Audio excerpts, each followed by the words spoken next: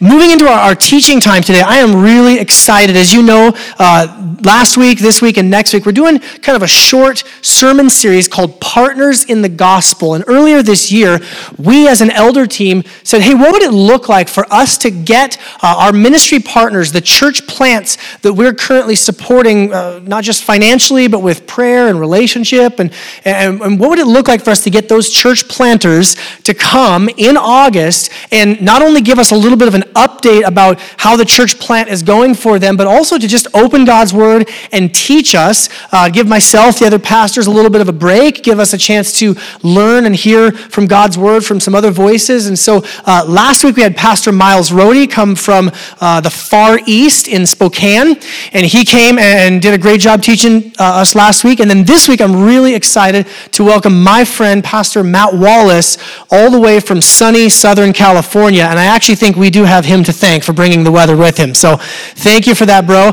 I put him on the spot in the first service, so it's already been taken care of. But I asked him if he remembered the first time we met, and he didn't. And I was deeply hurt, and so we have to pray together after that. But I remember the first time we met, Pastor Matt and I, we were both in California for a conference. It was called the Resurgence Conference in 2012. And Matt was at the front door just handing out programs. And I thought, who is this really smiley, kind of hippie-looking dude I've never met before?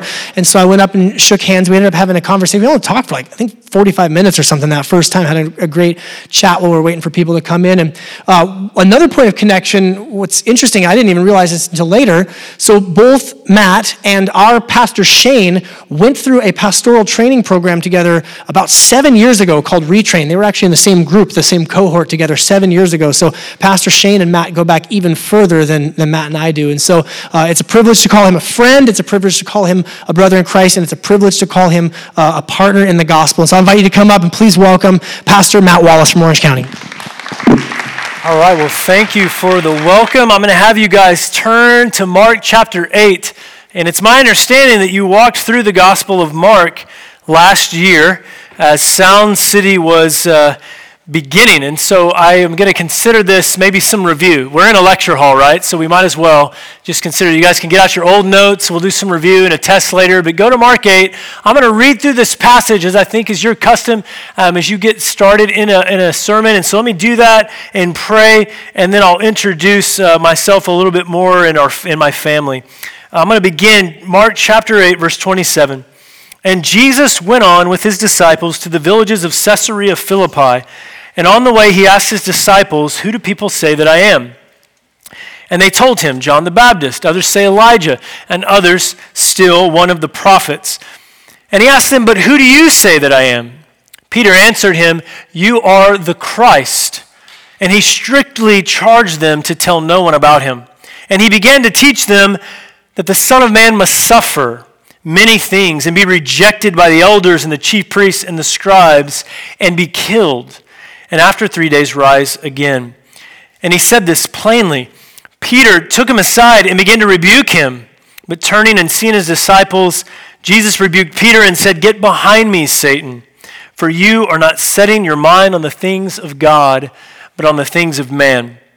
And calling the crowd to him with his disciples, he said to them, if anyone would come after me, let him deny himself and take up his cross and follow me. For whoever would save his life will lose it. But whoever loses his life for my sake and the gospel's will save it. For what does it profit a man to gain the whole world and forfeit his soul? For what can a man give in return for his soul? For whoever is ashamed of me and my words in this adulterous and sinful generation, of him will the Son of Man also be ashamed when he comes in the glory of his Father with the holy angels. Let's pray together. Heavenly Father, you are the glorified one. All glory, all honor, all power belong to you.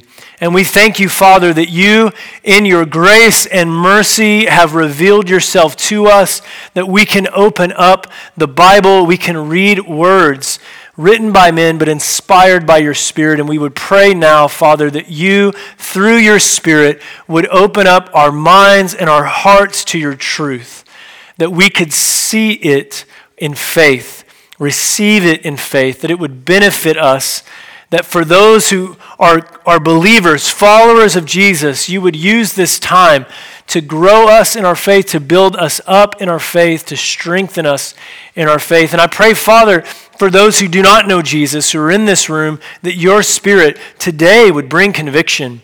And through your Son, Jesus, you might reconcile them to yourself through the work of Jesus Christ, your Son, for them on the cross. And we just ask you now to lead this time, and we pray all of these things in Jesus' name. Amen. Well, I am delighted to be here and consider it an honor to be counted amongst the Sound City partners in the gospel. I can distinguish myself very easily from Pastor Miles and Pastor Justin, and it has nothing to do with me being a hippie. I'm honestly not sure where Pastor Aaron got that. Besides him, nobody else has ever compared me to a hippie, but I guess I'll take it. Maybe when you live in Southern California, that's just comes with the territory. But I do not have the military background or experience of Pastor Miles. I have listened to him share stories for hours on end about the things that he has done and the types of training that he has done with the survival schools. And maybe the best I've got is my wife and I have 5 kids. I mean, if we've survived that, then maybe I could join Pastor Miles' group. I also do not have the ability that Pastor Justin does to grow a beard. And I'm not sure if he'll have one next week or not when you meet Pastor Justin, but I can't compete with him there, nor can I compete with his sense of humor. I think Pastor Justin is one of the funnier guys I've been around. So I'm kind of in the middle, just like I am on the calendar this year, kind of right in the middle between Pastor Miles and Pastor Justin. But as you see on the screen, this is my family. My wife, Meg, and I have been married for 14 years, and we have the privilege, the gift of raising these 5 beautiful kiddos. We were told at one time in our life, in our marriage, that we would never have kids of our own. And that doctor hopefully is out of practice at this point because God in his grace has proven him terribly wrong. But we have our oldest is Kate. My daughter, she's 10. She's going to be going into 5th grade, and she loves to dance. She is a ballerina and a quite graceful one. We love watching her. Next to her, not in the picture, but I guess on the far left for you, is Kai. He's my oldest son, and Kai will be going into 3rd grade. He is 8, and then next to him in order, but the right side of the picture is Corbin. Corbin is 7 going into 2nd grade, and Corbin is with me. He came to hang with Dad and keep me out of trouble this weekend, and so we've been enjoying Seattle and this beautiful weather that you guys are enjoying right now. And then our final 2, Cannon is 5. He'll be going into kindergarten, so that's 4 in school this fall, which I'm really not convinced yet is a blessing because obviously 4 kids in school means there's 4 sets of homework and 4 teachers to keep track of. And I see some nodding heads who know what I'm talking about. And then our last one, Crew, he is our youngest. He is 3 years old, and he is all personality. I mean, the kid is just a joy to be around. So those are our 5 kids. We had 5 kids in 6.5 years. I'm not recommending it, but that's kind of how it went with us. When you're told you won't have kids, you just kind of get to this point where you're like, all right, God, we'll take whatever you give us. And then you get to this point where you're like, okay, seriously, God, you can stop. And I think that may be where we're at, is we may be ready now to stop. But that's my family. And, I'll tell you a little bit about our story because I know that's one of the reasons we're doing this Partners in the Gospel series is for us to get to know you and you to get to know us. But it also connects with this passage that we've read in Mark. And Pastor Aaron alluded to he and I's relationship as well as Pastor Shane's and some of these others going back to days with Mars Hill Church. Some of you share those days with us, and some of you I know were never a part of that, and so I think this will kind of help you know a little bit about our story in that regard. But my wife and I, we moved to Southern California about 4 years ago. In fact, we're coming up on exactly 4 years ago. And we moved out there to be a part of Mars Hill, Orange County. And I would have to tell you, in our time there, we really got to witness a miracle. And I'm not using hyperbole. we got to be a part of a congregation that really knew nothing but chaos and instability and transition. And yet, that church congregation weathered a tumultuous season together. I mean, it really was a miracle. In 20 months, this church met in 7 different venues in 5 different cities. And despite that, there were still around 150, 200 people that just persevered through all of that. This church congregation had seen all of the original staff and elders depart. And again, despite that, God's grace just sustained and they persevered together. This church congregation weathered, as some of you know, just the tumultuous events around the demise and end of Mars Hill Church. And yet, despite that, 150, 200 people learned to love one another well. It was a sweet community of people. It really was a miracle that a church still existed at all. And I know full well that all glory, all honor goes to a good Father in His grace to just sustain us in the midst of all of that. And I know there's not any credit that I can take, yet I did consider it a privilege to lead this church community through those hardships together. But I have to be honest with you. While we saw that miracle taking place among us in our church community, I failed to lead my family as Jesus both calls and empowers me to lead my family. I was rushed. I was busy. I was irritable. I was angry. I was impatient. What God had given, and you saw on the screen, as an absolute gift and blessing, I grew to handle as an inconvenient burden. And so at this point in time, some of you will remember this, for those of you who were not a part of it, there were 13 churches that remained. 12 of them determined to go forward independently in some form or fashion, just as you have here at Sound City Bible Church. So what happened to that one? The outlier. Well, that's me. I was convicted to stop. Not because there wasn't a church there. I've already told you the miracle of that story. I was convicted to stop because I had neglected to cultivate my own heart and my own home. And of all the people that I walked through that time with, my wife was the hardest to convince. I mean, we had gone through so much to get to this point. I'm sure you could understand her frustration with me coming and saying, I really believe the Holy Spirit is saying we need to stop. I mean, what? It just didn't even register with her. And so we went on this date night. I'll call it that. It really wasn't much of a date, if I'm honest with you. And I remember the conversation starting as we were on a rooftop patio overlooking Laguna Beach. I mean, it sounds amazing and romantic, but instead she graciously offered to hear me out and yet said, I will not agree with you on this decision. And so we began to reminisce together, and we talked through just what the preceding years to this moment of decision had looked like. How God had blessed us of having 2 children, and now we had 5 children in our family, and the chaos that went along with that, but it was just grace upon grace for us. And we talked about all the stories, the people, the lives that we got to see transformed, and I mean, they're just too numerous to count.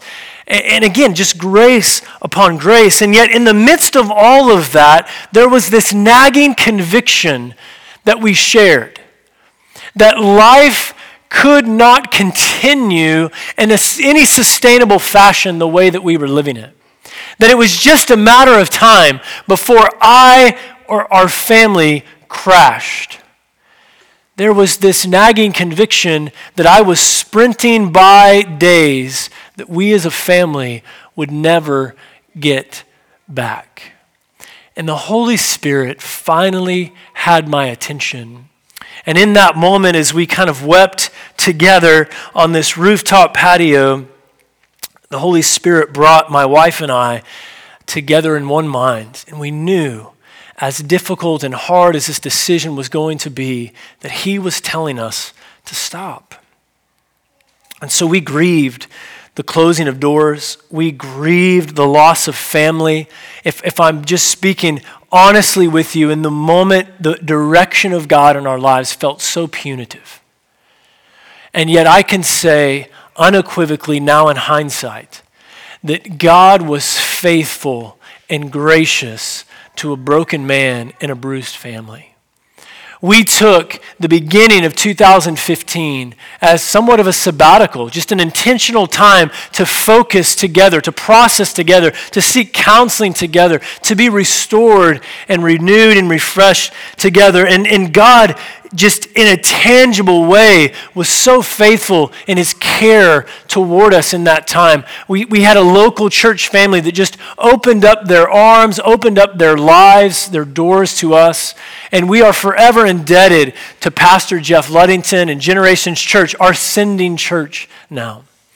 And there was another local community that provided and arranged for us some counseling during that time. And so after about 4 to 5 months, we were back on our knees and we were praying with just new convictions around our lives as a family.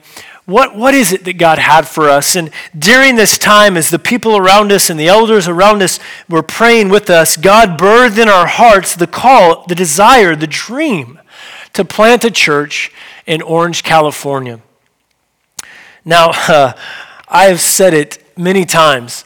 I have never in my life as a believer, and never have we as a married couple or as a family done anything like this from the standpoint of faith. I mean, this is a leap of faith unprecedented in our lives.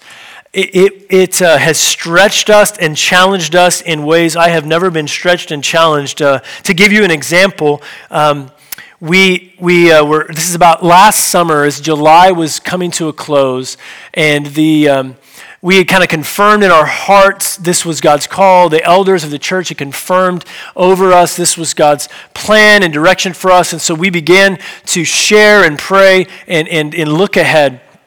And we decided to take it kind of in 2 steps. We thought, okay, let's just see if God would provide for us funds from August to December, just to get us to the end of the year. We can begin to do some core community work. We can then focus on fundraising for 2016.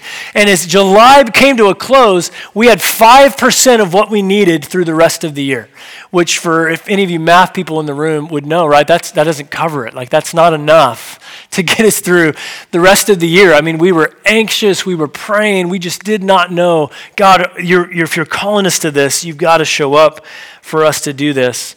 And not only did God miraculously just provide the beginning of August for what we needed that month, but by mid-September, 6 weeks later, we had everything we needed through the rest of the year. I mean, we were just beside ourselves. Like, this is amazing to watch the work of God as he provides for this call in our lives. And so now we turned our focus and we're fully looking ahead towards 2016, and we're going to fundraise for a church plant. And again, just things we'd never done in our lives before. And we begin this process, and come the beginning of November, we're in this familiar spot again.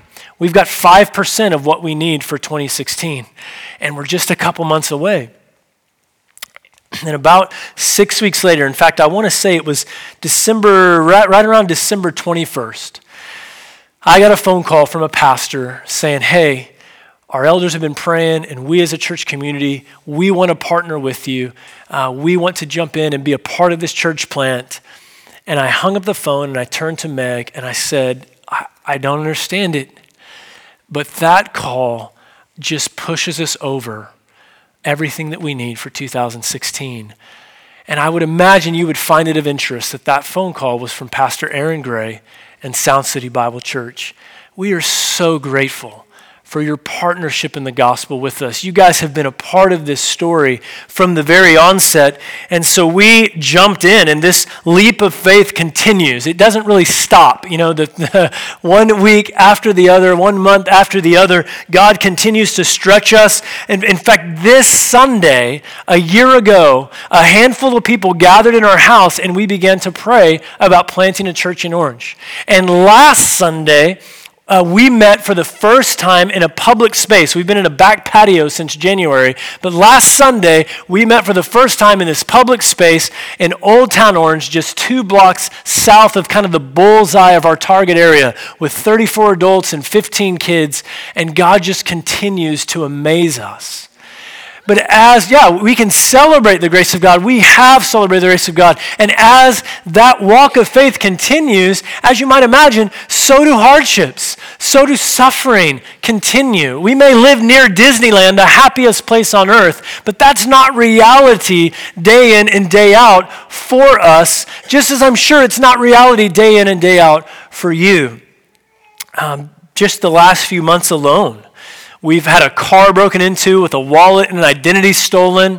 We have had a slab leak in our house. I now know what that is and have had to have that fixed. And then shortly thereafter, we found some mold in our house, and that was a massive pain and inconvenience. And my wife, the beginning of this summer, had a surgery to remove a couple spots that were potentially cancerous. And then we had to just endure that wait for results, of what's it going to be. And by God's grace, it was clear, and yet we still just had to carry the weight of that time. I found out just last week that one of our cars, which runs fine, by the way, but yet California, the regulated state that it is, I cannot get this car to pass the emissions test, though it runs fine, without doing repairs that would exceed the value of the car itself. It just doesn't make any sense to me, right? But yet that's kind of been the last few months. The suffering, the hardships, they continue. And I don't share any of that with you because I think that it's unique for me or our family as we are in the throes of church planning. I share those things with you because my guess is, as you walk in faith after Jesus, you also experience as a reality in your lives suffering and hardship. And what do we do about that, right? Because sometimes about the only way that we can cope is to convince ourselves it's not supposed to look like this. This isn't the way that it's supposed to be. And even if we're able to convince ourselves that that is true, our expectations remain unmet, don't they? Our expectations are left unrealized. So what do we do about this? What do we do about these expectations of life without hardship and pain and suffering? Do we just abandon these expectations? Do we abandon our faith? Do we harden and callous our hearts? Do we give up or give in? Before we go that route, I think it's worth asking the question, what does Jesus do with these expectations? Does he have anything to say to us? And that's why I want you to go back to Mark chapter 8, verse 27. And I'm going to read this first section one more time. And we're going to see, at least initially, that one of the things that Jesus does is he raises our expectations. It says in verse 27, and Jesus went on with his disciples to the village of Caesarea Philippi. And on the way he asked his disciples, who do people say that I am? And they told him, John the Baptist. And others say Elijah, and others one of the prophets. And he asked them, but who do you say that I am? And Peter answered him, you are the Christ. Now this is a pivotal, climactic moment in the Gospel of Mark.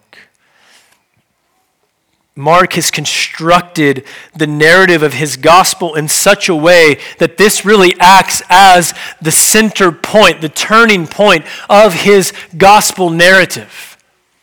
And we could certainly look and just begin to dig into this immediate context, but rather than do that, I would want to bring to your mind how this passage plays such a climactic and pivotal role in Mark's gospel. Because what Mark has done is he has told us as readers, if you go all the way back to chapter 1, he has told us who Jesus is.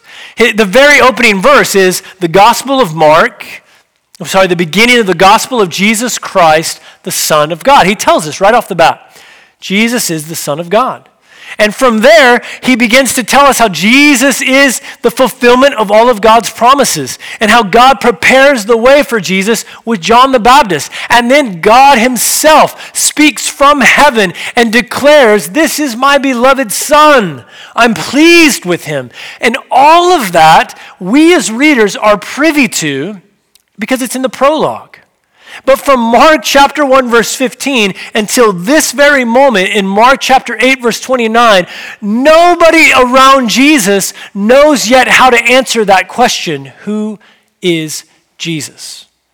And we watch them all just wrestle and struggle and stumble over this question. The crowds cannot figure this out. The established leaders they're frustrated. They're in conflict with Jesus over this. They don't know who this guy is. Jesus' own family does not realize who Jesus is. They think that he's lost his mind. And the disciples, they give voice to this very question in chapter 4 after watching Jesus stand in a boat and command the wind and the rain. They say, "Who is this that even the seas and the wind would obey him?" I mean, everybody is struggling and stumbling over this question, who is Jesus, until this very moment in Mark's gospel, as Jesus poses the question to his disciples, and Peter, speaking for the disciples, answers,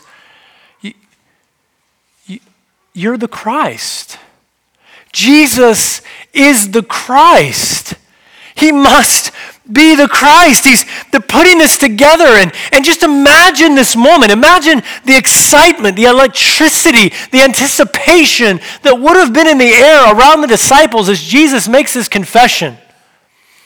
Just the smiles that would have begun to form on the faces of the disciples as they look at Peter and look at Jesus and look back to Peter like, "Wait, what? He's the Messiah? This is him? This is the one we've been waiting for? This is the one our fathers and their fathers long to see this day? He's here? This is him?" The awe, the wonder of this moment. But whatever euphoria this moment provided, it proves fleeting. Because immediately after Peter's confession and all of the expectations that would have risen with this announcement that Jesus is the Christ, immediately the tone of Jesus turns morbid and serious. And what Jesus has to say next would have completely shattered the expectations that the disciples associated with the Christ. Let's read it together. Verse 30, it says, "And he," Jesus, "strictly charged them to tell no one about him. And he began to teach them that the Son of Man must suffer many things and be rejected by the elders and the chief priests and the scribes and be killed. After 3 days, rise again." And he said this plainly, no parables here.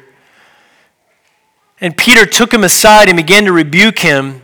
But turning and seeing his disciples, he, Jesus, rebuked Peter and said, "Get behind me, Satan, for you are not setting your mind on the things of God, but on the things of man."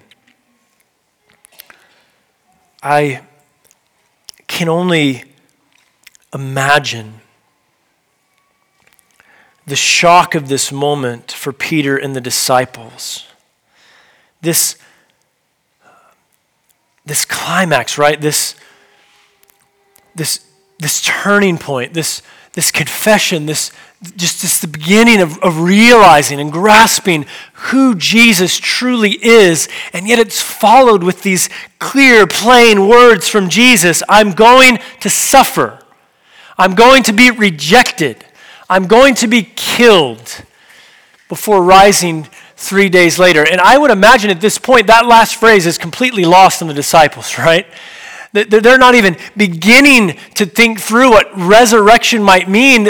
They're trying to come to grips with these incoherent words of suffering, rejection, death. What? Like, how do we make sense of this? We didn't see this coming. We weren't prepared for this. And Jesus, he's going to rebuke Peter. And I get it, guys. Like, Peter's an easy target, isn't he? Right? I mean, this isn't the first time, and it won't be the last time. And we can certainly have a chuckle at Peter's expense that he would have the audacity to pull Jesus aside and teach Jesus a thing or two, right? I mean, I get that Peter makes a fool of himself on multiple occasions, but you know, if we pause for a second, I think we could probably muster some sympathy towards him. Because while Peter's offense with Jesus is indefensible, it's understandable at this point in Mark's narrative. How else was he supposed to interpret the works and words of Jesus? How else? I mean, up to this point, we have seen Jesus free those oppressed by demonic forces. We have seen Jesus give sight to those who are blind, to give hearing to those who are deaf. We've seen Jesus even take those who are dead and bring them back to life. This was the end of oppression. This was the end of disease. This was the end of physical limitation, and this was the end of pain. What could Jesus possibly mean? That the Son of Man must suffer many things. We'd seen Jesus touch the untouchable. We'd seen Jesus feed multitudes. We've seen Jesus come alongside those who were outcast and distant from the society and the community around them. We had seen Jesus take on the religious leaders that oppressed the people with their morality and their law. This was the end of shame. This was the end of hunger. This was supposed to be the end of strife and marginalization. What could Jesus possibly mean? The Son of Man is going to be rejected. What does he mean by these things? This was the dawn of a new day, a new era. Jesus is announcing the kingdom of God. He is the promised one, the eternal king of God's kingdom, and he's here. What could he possibly mean? He's going to be killed. Maybe we could muster some sympathy for Peter, right? Maybe we could be a little more understanding. He can't wrap his mind around these things. It shatters every expectation he had for the Messiah, the Christ, the promised one of God. Peter doesn't just give voice to the disciples. He gives voice to us all. Maybe you're there. I don't understand this. I can't make sense of this. I can't wrap my mind around this. I don't have time for this. What is going on? Why do I have to endure this? Didn't Jesus come to remove pain? Didn't he come to remove hardship? Didn't he come to take away suffering? Didn't he? Didn't he come to eliminate grief and sorrow? Right? Those questions can just echo and linger while the pain persists and the hardships increase and suffering seemingly takes up residence in our lives.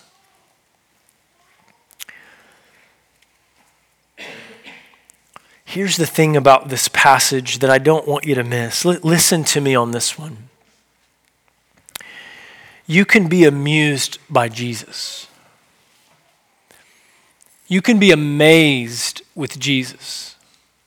You can be excited about Jesus. You can say and confess along with Peter the truth of Jesus, and none of those things, none of them will spare you or I from disappointment in Jesus. And he knows this. As he turns and he sees all of the disciples waiting to see his response to Peter's rebuke. Jesus knows this, and it's clear as he rebukes Peter. It's abundantly clear in verse 33 that our devotion, the purity of our devotion to Jesus, is far more valuable to him than the expectations we place upon him. I'll say it another way. This is a quotation up on the screen from Sam Storm. Some of you will recognize that name. I know he is a man who's played an instrumental role in Pastor Aaron's life, an author, a pastor. And he said this: if your belief, your joy, your treasuring of Jesus is not rooted in biblical propositions, biblical truths about him, then it, your joy, your treasuring, your belief in Jesus, then it may be little more than a transient infatuation that leads to your eternal condemnation. You see, the purity of our devotion to Jesus is far more valuable than the self-preserving, self-serving, self-comforting expectations that we place on him. And Jesus knows this. And he cares for his disciples. He's concerned for his disciples. He calls his disciples. And I want you to see that as we read on, beginning in verse 34. And calling the crowd to him, with his disciples, he said to them, if anyone would come after me, let him deny himself and take up his cross and follow me. Verse 35, for whoever would save his life will lose it. But whoever will lose his life for my sake in the Gospels will save it. For what does it profit a man to gain the whole world and forfeit his soul?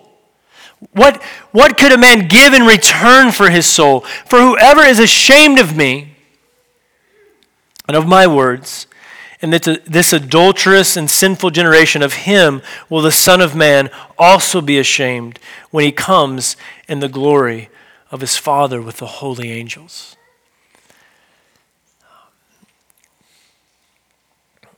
You know, of all of the difficult words that we could focus on in those verses, you know, the most difficult part for me is just that first phrase. And he called the crowds. Why did Jesus have to call the crowds? Right? Why did Mark have to include in this section of his gospel that Jesus called the crowds? I mean, maybe if this was just a pep talk for the 12 disciples, then maybe we could dodge this bullet, right?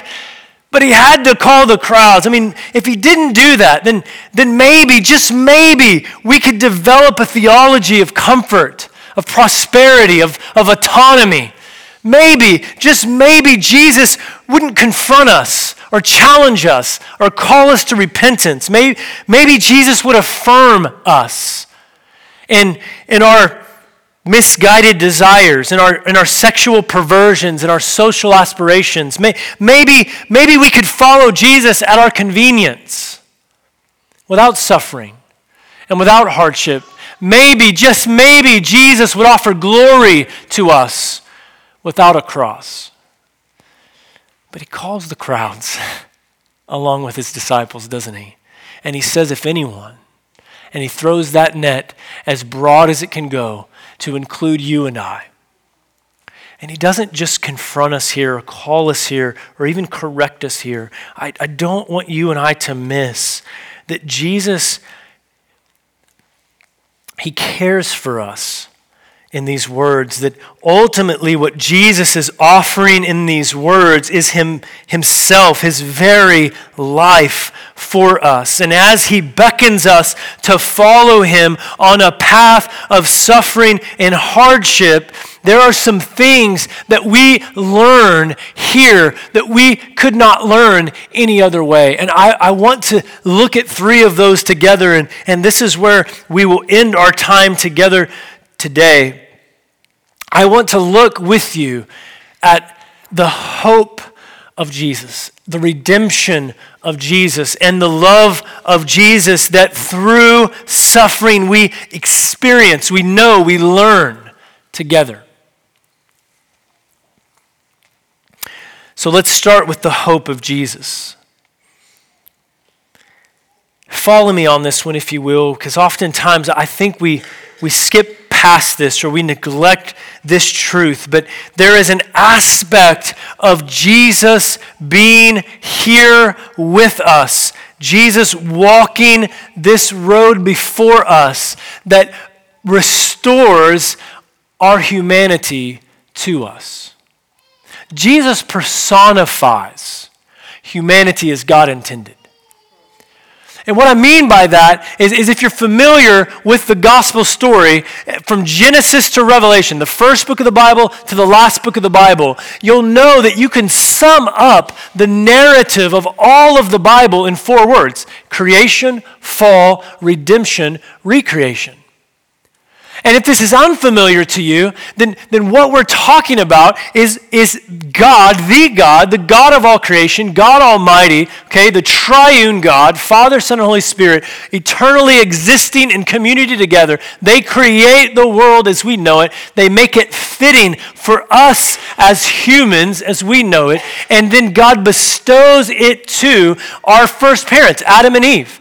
And Adam and Eve get to live in the presence of God, in the place that God created for them, under the good, gracious authority of God as he provides for them and protects them.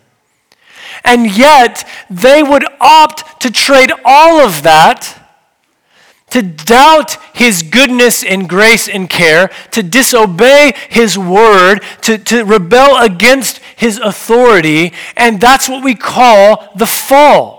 And all of us share in the ramifications of that moment in human history.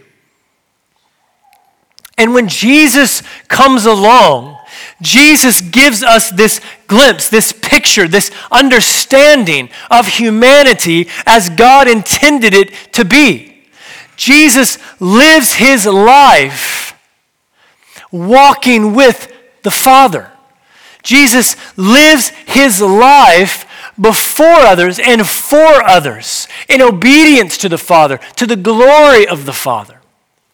Jesus is able to touch those who are unclean, to associate, as we've said, with those who are outcast.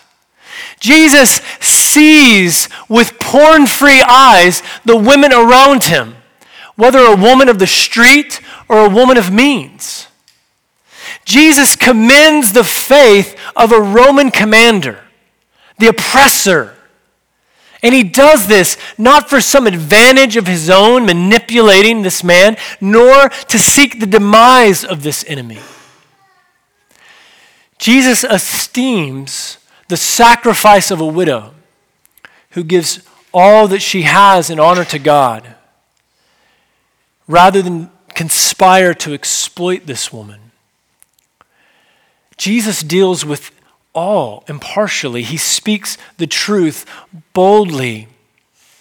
He consistently exposes injustice. He consistently alleviates suffering while patiently enduring his own. In all of this, Jesus restores humanity to us. He restores humanity to us. He was here. He is here. He is with us. All that you and I would consider ordinary and mundane and common, Jesus himself renews for us. Our ordinary days, our ordinary limitations, our ordinary struggles, they're familiar to Jesus. Our mundane work, our mundane routines, our mundane conflicts, he understands these things. He empathizes with us in the midst of these things. All that is commonplace to you and I, all of our common insecurities and fears, all of our common sufferings, Jesus has borne those things, carried those things, endured those things. Jesus restores humanity to us. I want you to be mindful of this truth, this hope that Jesus brings us as you take communion today. For those of you that are believers, I understand that soon you will be responding to the word spoken and proclaimed, and you'll receive this cup with a bread, and you may dip that bread into the cup. And I want you to recall this truth to mind. That the grain made into bread, the fruit of the vine made into wine, that Jesus himself walked the very earth from which these things grew. He's been here. He is here. He is with us. He knows the toil and the sweat and the hardship. He took upon himself our very flesh, our very blood. And upon the cross, that body was broken, that blood was shed, and in all of this, he restores humanity to us. In the midst of suffering, he lifts our head. He encourages our heart. He gives us hope.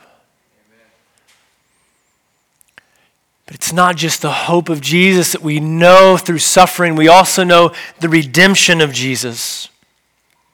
I recently was on a phone call with a counselor, and this counselor was actually in Ohio, and that's another issue altogether. You can pray for our church plant, Cross and Crown, but you could also pray that God would provide in Orange County some solid, gospel-centered, biblically based counseling. We unfortunately do not have much, if any, of that. And so I'm on the phone with this gentleman. He lives in Ohio, and I'm vetting him for a couple in our own community who is wrestling through the restoration of their marriage after the confession of adultery. And I wanted to get to know him and his background, and we were discussing his training and his method of counseling. And in the process, we obviously got onto the topic of how the gospel brings transformation to us. And as we ended this time, he made a statement that I thought was so profound. It stuck with me, and I want to share it with you. And it's in reference to this story out of the Gospel of John. If you're a note taker, you can write it down. John chapter 4. The story is the woman at the well. Some of you will be familiar with that. But basically, Jesus, in the middle of the day, is near a well, and this woman comes to draw water. And this woman is a promiscuous woman, an adulterous woman, a morally inferior, failed woman. And in fact, her being at the well in the middle of the day just kind of serves to demonstrate for us the isolation that she felt from the community around her. Everyone else had come and gone. And she comes alone, and she encounters Jesus, and they begin this conversation around drawing a drink of water from the well that leads to this conversation about living water, and Jesus talking about how you can drink and never thirst again. It just springs up to overflowing. And that's the woman at the well. And as he referenced this story, here's what he said. This counselor, he said, whatever brings us to the well to drink the living water, so be it. We don't celebrate the sin or the suffering, but we can celebrate the one it leads us to. How powerful is that? How profound is that? That's the redemption of Jesus Christ that he's speaking of. I referenced the story earlier, right? The gospel story, the gospel narrative, creation, fall, redemption, recreation. But what you and I have to reconcile is that that's not the story, that's every story. All redemption is preceded by a fall.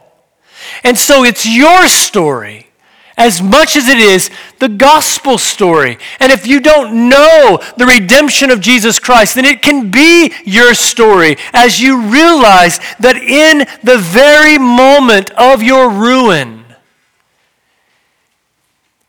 he redeems us. So we know in the midst of hardship, pain, suffering, shame, the hope of Jesus. We know the redemption of Jesus. And lastly, we know the love of Jesus. As Jesus calls his disciples in this passage, he talks of taking up the cross. And what does he mean by that? And I want to consider it in light of what the place of the cross was for Jesus.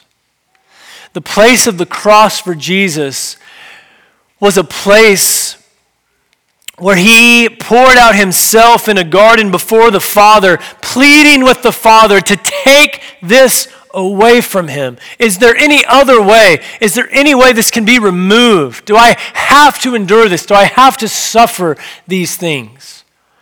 The place of the cross, it's where Jesus, while hanging from the cross, suffocating, he gets enough air into his lungs to cry out to the Father, "Why? Why, Father, my God, why have you forsaken me?" Now, these moments in Jesus' life, whether you've ever labeled them this way or not, can be easily captured in a word. He's lamenting. These are laments. And in lamenting, lamentation, it's a biblical language. It's something that God himself gives to us as his people. There's a book actually in the Old Testament, if you're not familiar, entitled Lamentations, right? We skip over that. I mean, who wants to begin their mornings there? Yet it's a lost language for us, isn't it? I came across a book in this last couple of years that if you're a reader, I would beg you to go and get. It's a gem of a book called Sacred Sorrow by a man named Michael Card. And he points out in the middle of every lament, at the heart of every lament are two questions. And the first one is this: God, you promised your presence. Why are you absent from me? Why have you abandoned me? Why have you forsaken me? And the second question is around God's loving kindness. You promised to love me. Why are you allowing this? Why must I endure this?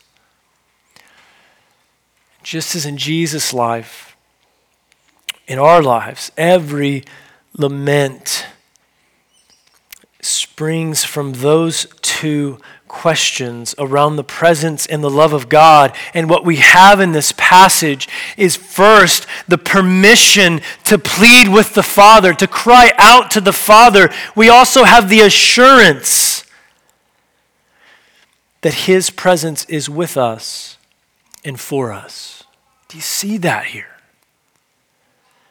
In the midst of suffering and hardship and pain, do you not see that Jesus himself has preceded us here? He's near to us here. He embraces us in our sin, in our shame, in our suffering, because he has borne our sin and our shame and our suffering for us on the cross, and he even now bears it with us. I want to put a verse on the screen from 1 John. And as I do that, I want to just ask you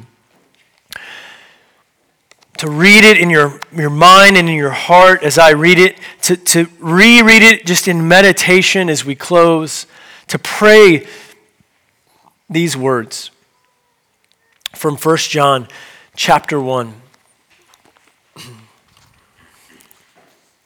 I think the slide guy has fallen asleep on us, huh? I'm going to read it to you. It says this: "In this, the love of God was made manifest among us, that God sent his only Son into the world so that we might live through him." In this, the love of God was made manifest among us, that God sent his only Son into the world that we might live through him. Let's pray. Heavenly Father, we thank you this morning that we can be confident of your presence, of your love for us in any and every circumstance, but especially in those very moments, Father, when we feel as if you are absent, when we doubt the most your love toward us. Father, thank you that through Jesus, you bring us hope, you give us redemption, you demonstrate to us your love. Thank you, Father. And I would pray that our hearts in response now could be glad, could be prayerful, could be praise-filled. And even if those responses are lamentations, that we would come to you knowing that you receive us and embrace us in hardship and pain and suffering. Father, minister to us now by your Spirit. We pray these things in Jesus' name. Amen.